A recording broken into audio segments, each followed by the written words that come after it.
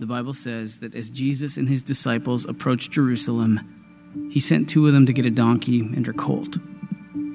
This fulfilled the prophecy in Zechariah. Behold, your king is coming to you. Righteous and having salvation is he, humble and mounted on a donkey, on a colt, the foal of a donkey. Jesus mounted the donkey and rode into Jerusalem. Many laid their cloaks on the road before him and brought palm branches to wave and celebrate. Hosanna in the highest heaven. Blessed is he who comes in the name of the Lord. Hosanna to the Son of David. But not all who were there understood him. Some called him only a prophet, believing him wise but denying his divinity. Some raged and cheered for a revolution, hoping he would liberate them from their oppressors. To others, it was nothing more than an interruption. Even as children ran to him and shouted for joy, his enemies wove through the crowd, watching, seething, plotting. The range of reactions was great and wide. Celebration, worship, revolutions, deception, cynicism, condemnation, boredom, disinterest. But every single person had to confront one thing: who he was.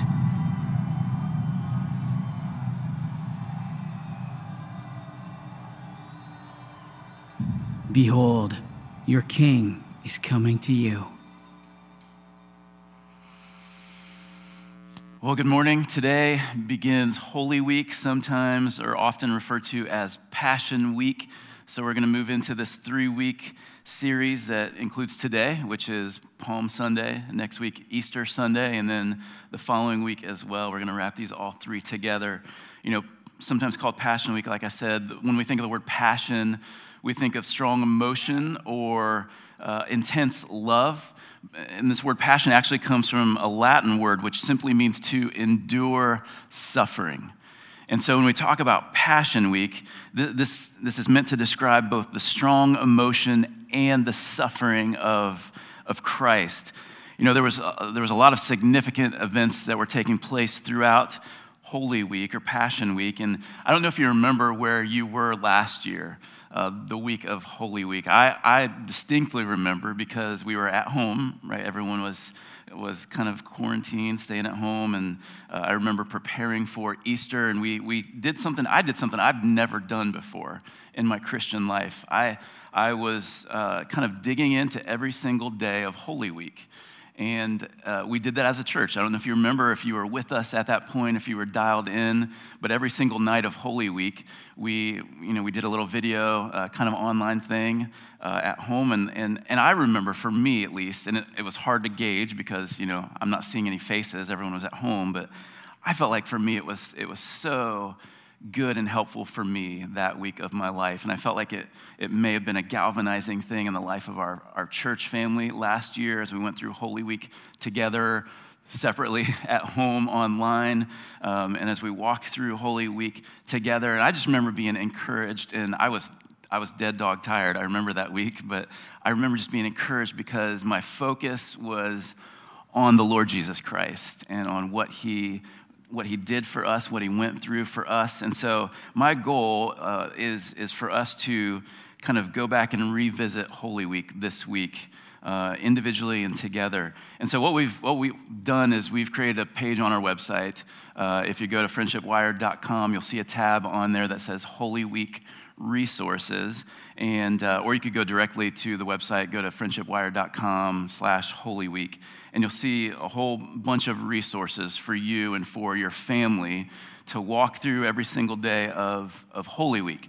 And I would encourage you to make this, slow down and to make this a week of worship for you and your family. I've included multiple resources. A couple of them, one is an 8-day Bible reading plan provided by Paul Tripp. One is a family discipleship guide. I think you'll see images of these up on the screen. There's a family discipleship guide for Holy Week, and that's coming from the Village Church in Flower Mound, Texas. That's just got some resources for you and your family to go through. The family discipleship guide, there's some stuff, some activity pages for kids. You'd have to print those out if you want to utilize those.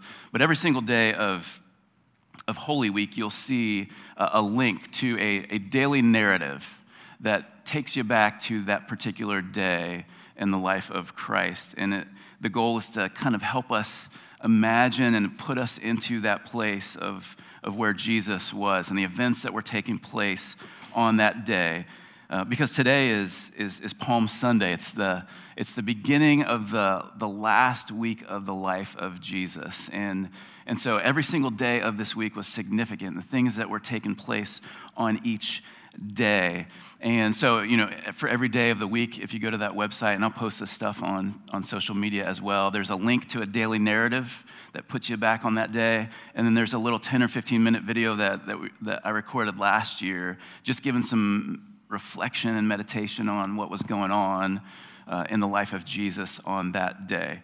It was filmed in 2020. I'll warn you about that. All right, it's a repeat, but I remember it just being beneficial for me. And so if you want to take advantage of those things, I think it'd be awesome and helpful for you as we make our way towards Easter Sunday. So again, today is Palm Sunday. It marks the first day of the last week of Jesus' earthly life.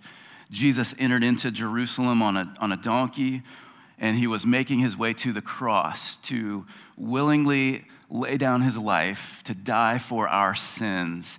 And so today's going to be a little bit different. I'm not going to preach to you as much as I want to bring us back to that day. And I want us to do really three things today. Number one, I want to remember the events of Palm Sunday.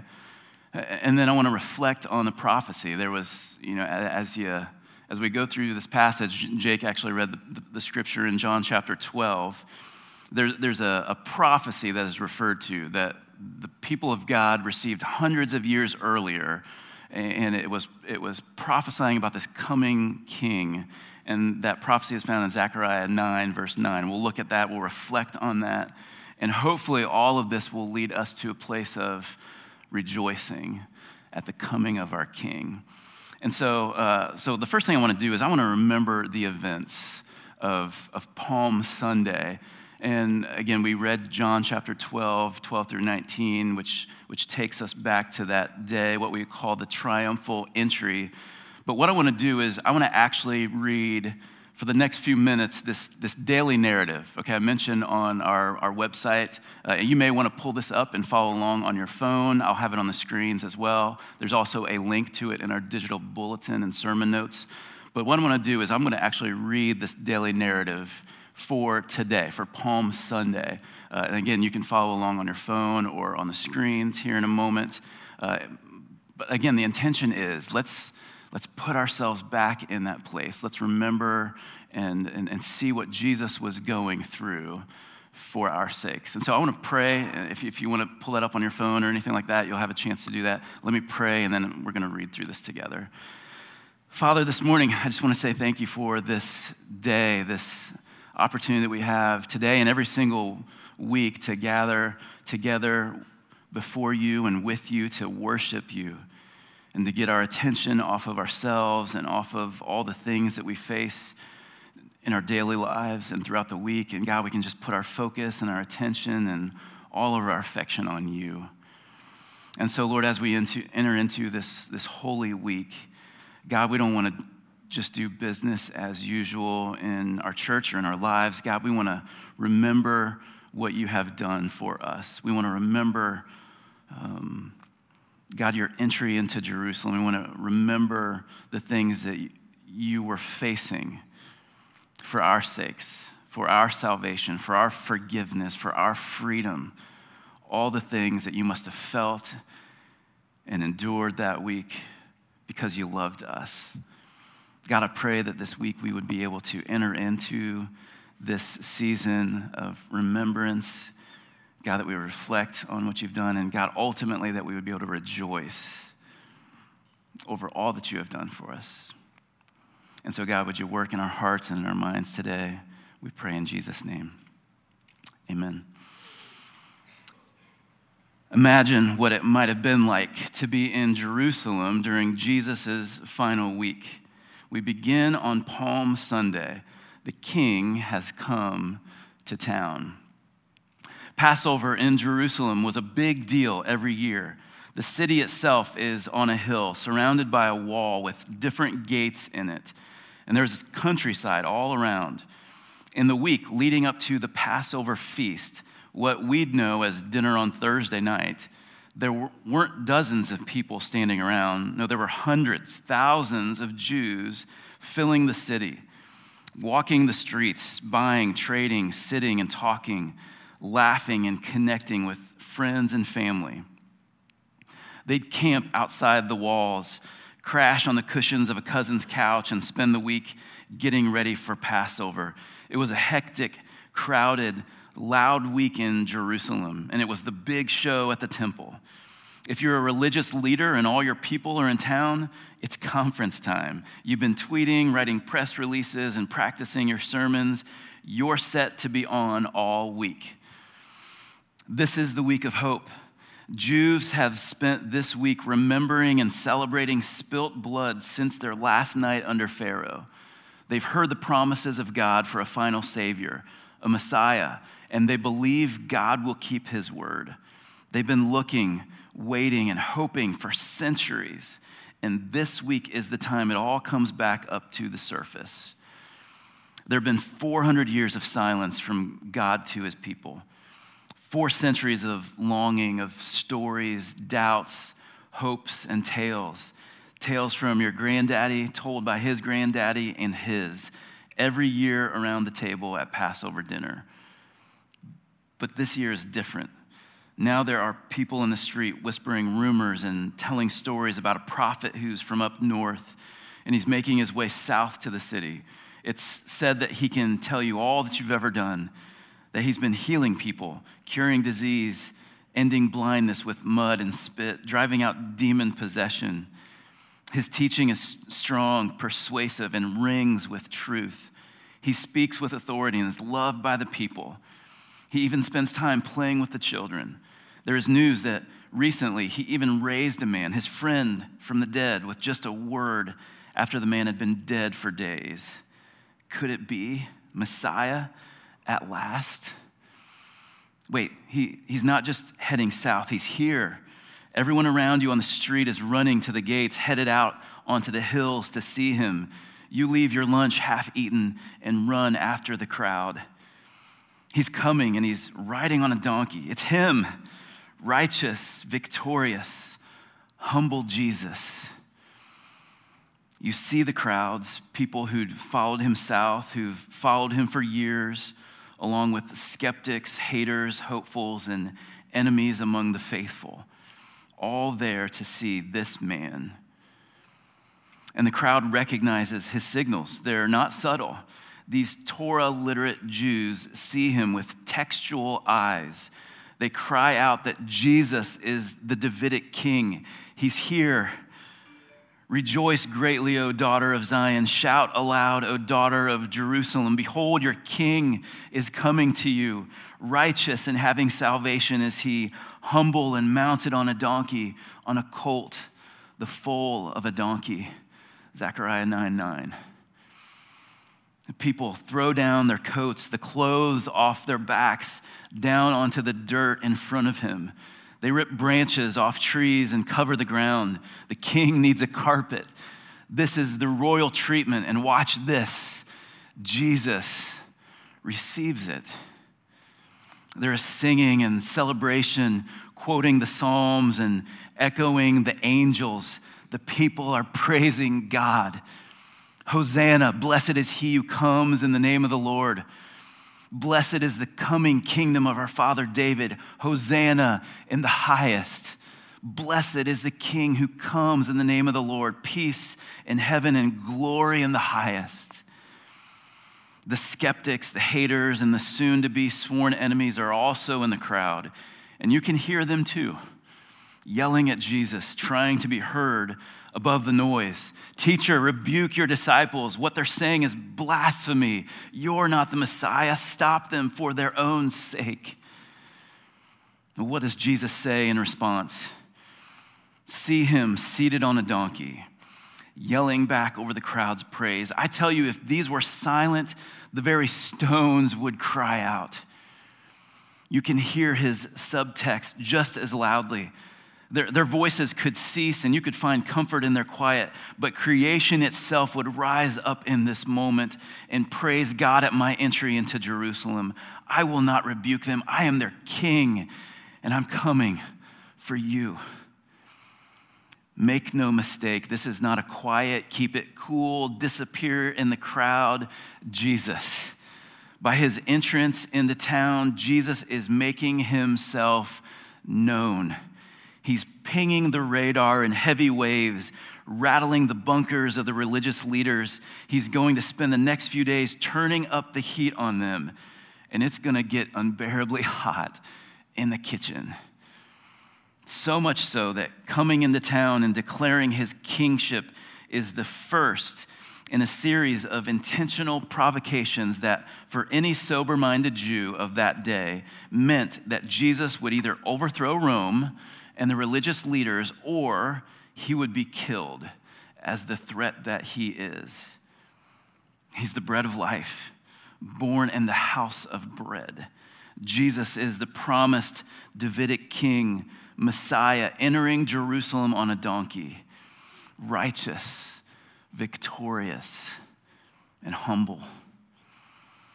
Look again at the Pharisees and the crowd standing tall, clumped together, eyeing the scene, jostled and bumped by the mass of humanity, their guts in knots of rage, anxiety, disdain, and fear. They're listening to the people, and then one says to another, you see that you gain nothing by telling him what to do. The whole world has gone after him. Jesus enters town, and he goes right to the temple, to his Father's house. When he hits the gates of Jerusalem, the crowds didn't just disperse. They want to see where he's going. He enters town amidst praise and shouts and singing and makes a statement by heading right into the temple. But it's late in the day. This is just a scouting trip.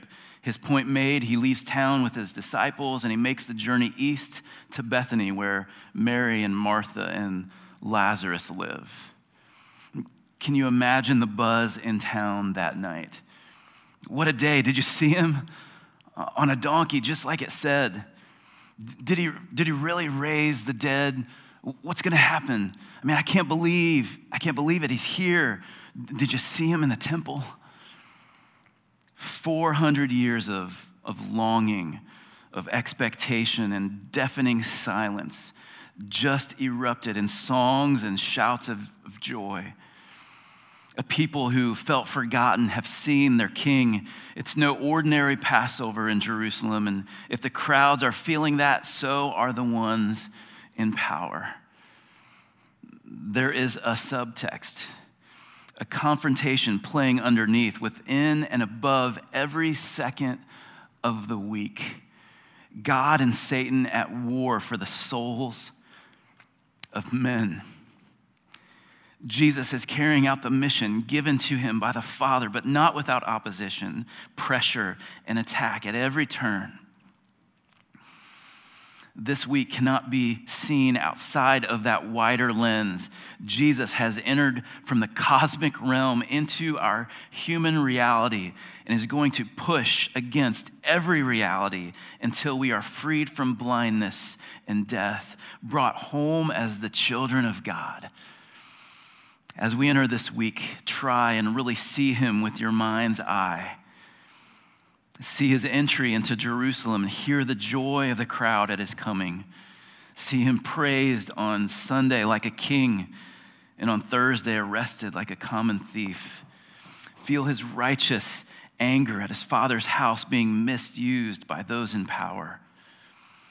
Feel empathy for the fitful moments in bed those nights before as sleep stole his worries. recognize his courage and feel his loss as he chooses each word and provokes his own death at the hands of his enemies, all to further God's rescue plan. This week, enter into Christ's suffering by engaging the story in the hours. Enter into his grief, which might make you reach for Sunday, for resurrection, but that's days and a lifetime away. It's Sunday, and the King has come to town. This is what Palm Sunday is all about, y'all. The coming of the King.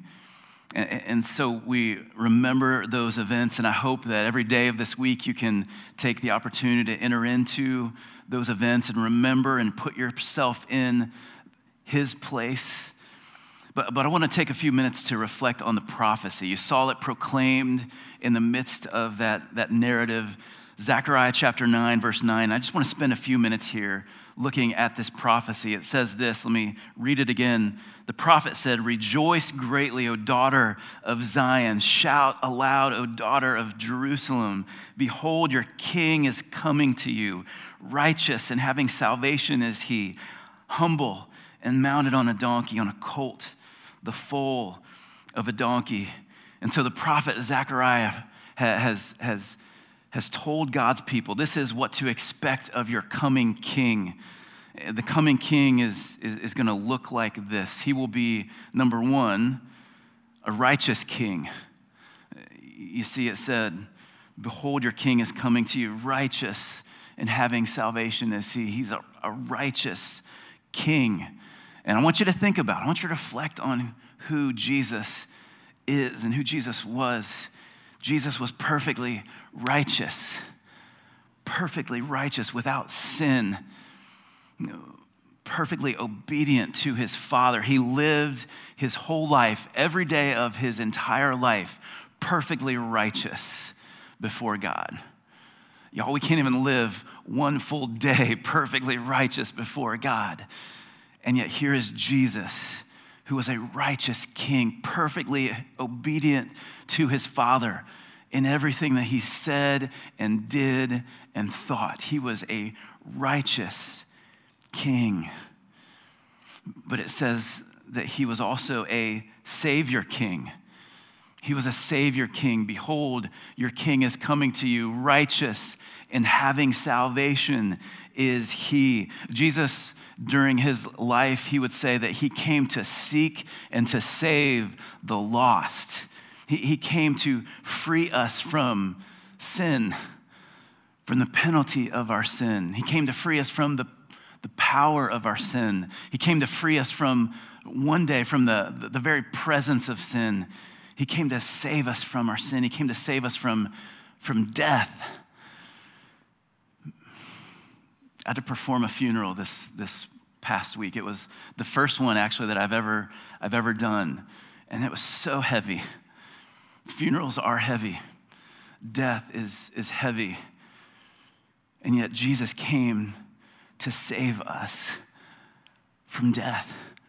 He came to take away the sting of death, the victory of death. He came to remove that so that even though we may die physically one day, that we could live forever, eternally with Christ in heaven. He came to save us from death. He came to save us from the grave, from hell, from separation from God. He came to save us. In fact, when he entered into the city, you know what the cry of the people was?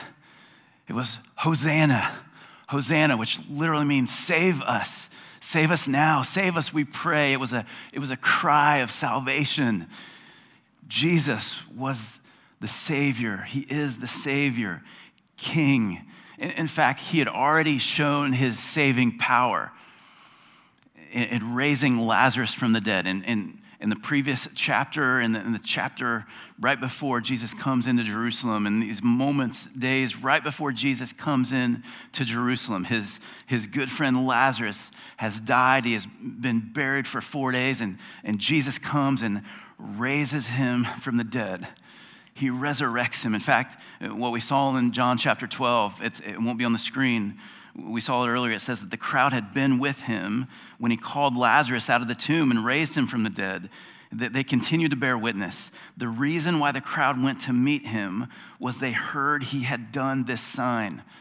They had heard about the power of this Messiah who raised the dead. He raised Lazarus. Why? It's because he was a Savior, King, and he had shown his saving power. He was a righteous king. He was a Savior king. He was a humble king.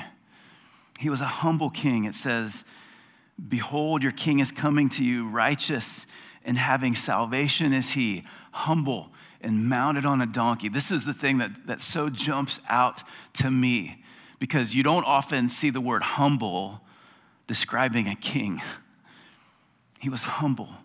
He was mounted on a donkey. He entered in, when a king would enter in, they would enter to all kinds of pomp and circumstance and fanfare. They would ride on a war horse or a stallion, and yet here is this king that the people have waited for centuries, and he comes in like no other king has come before. He comes humbly, mounted on a donkey of all things, not a war horse, not a stallion, but a donkey. And you know what is so ironic to me is that, when we refer to this scene, this story, we call it the triumphal entry. And if you spoke that of any other king, you would have this image of what that would look like. But again, this is no other king. This is like no other king. His triumphal entry was this simple, lowly, humble entry into Jerusalem. He was a humble king. He was a righteous king. He was a Savior king. He was a humble king. And lastly, he was your true king. Your true king. That prophecy is Zechariah 9:9. It says, behold, your king is coming to you. Your king. This prophecy, in the time of Zechariah, when he prophesied here, the people of God, they had experienced multiple kings, multiple foreign kings. They didn't even remember what it was like to have a king of their own, and yet this prophecy said that you're going to have your own king, the King of Israel. And we know the story. This was the King of Kings, the Lord of Lords, that was coming in to bring salvation and freedom and redemption. Behold, your king is coming. Don't miss these last two words. To you. Your king is coming to you, for you. And so we reflect on this prophecy. This king who is coming was a righteous king. He was a Savior king. He was a humble king. He was your true king. So we remember the events of that day. We reflect on the prophecy of that coming king. And I want this last part to lead into a time of worship and contemplation for us. I want us to rejoice at the coming of the king. This prophecy, this prophesied king, man, it wasn't just prophecy, it became reality. And we can rejoice at the coming of this king. We can rejoice because he is righteous. He was a righteous king. We can rejoice because he is righteous. If Jesus wasn't perfectly righteous, and we talked about this when we talked about this breastplate of righteousness a few weeks ago. If Jesus wasn't perfectly righteous, we couldn't receive his righteousness. We couldn't receive the righteousness of Christ in exchange for our sin. We could never be seen as holy and righteous before God. We could never have entrance into the presence of God if he wasn't righteous. And so we can rejoice because he was a righteous king. We can rejoice because he was a Savior king. He is a Savior king.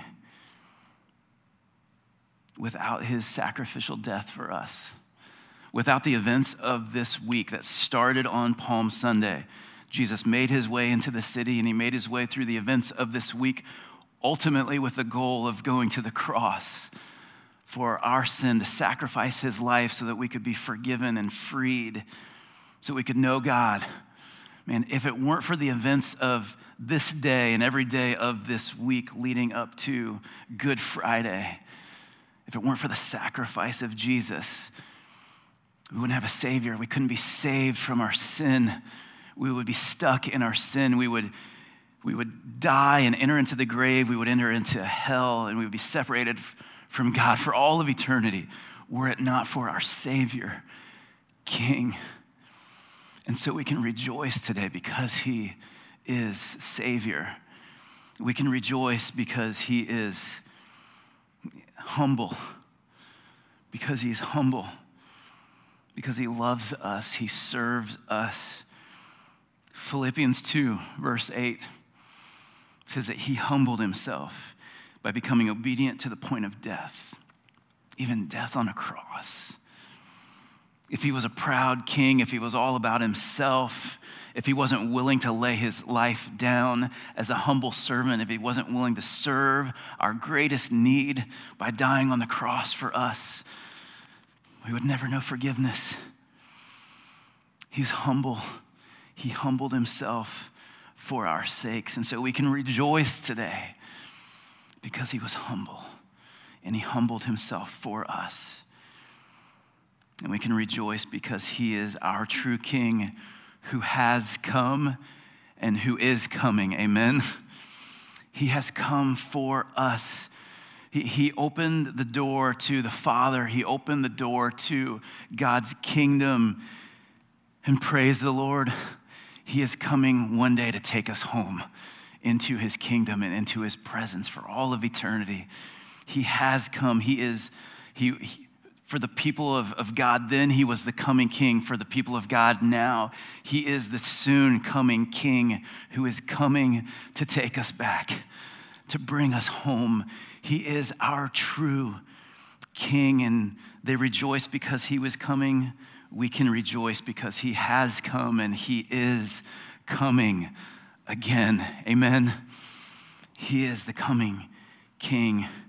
Zechariah 9:9, it says, "Rejoice greatly, O daughter of Zion. Shout aloud, O daughter of Jerusalem. Behold, your king is coming to you." And we could say that as God's people today. We could say, rejoice greatly, O son or daughter of God. O daughter, O church of God. O bride of Christ, rejoice greatly because your king is coming for you. And we can rejoice over that today.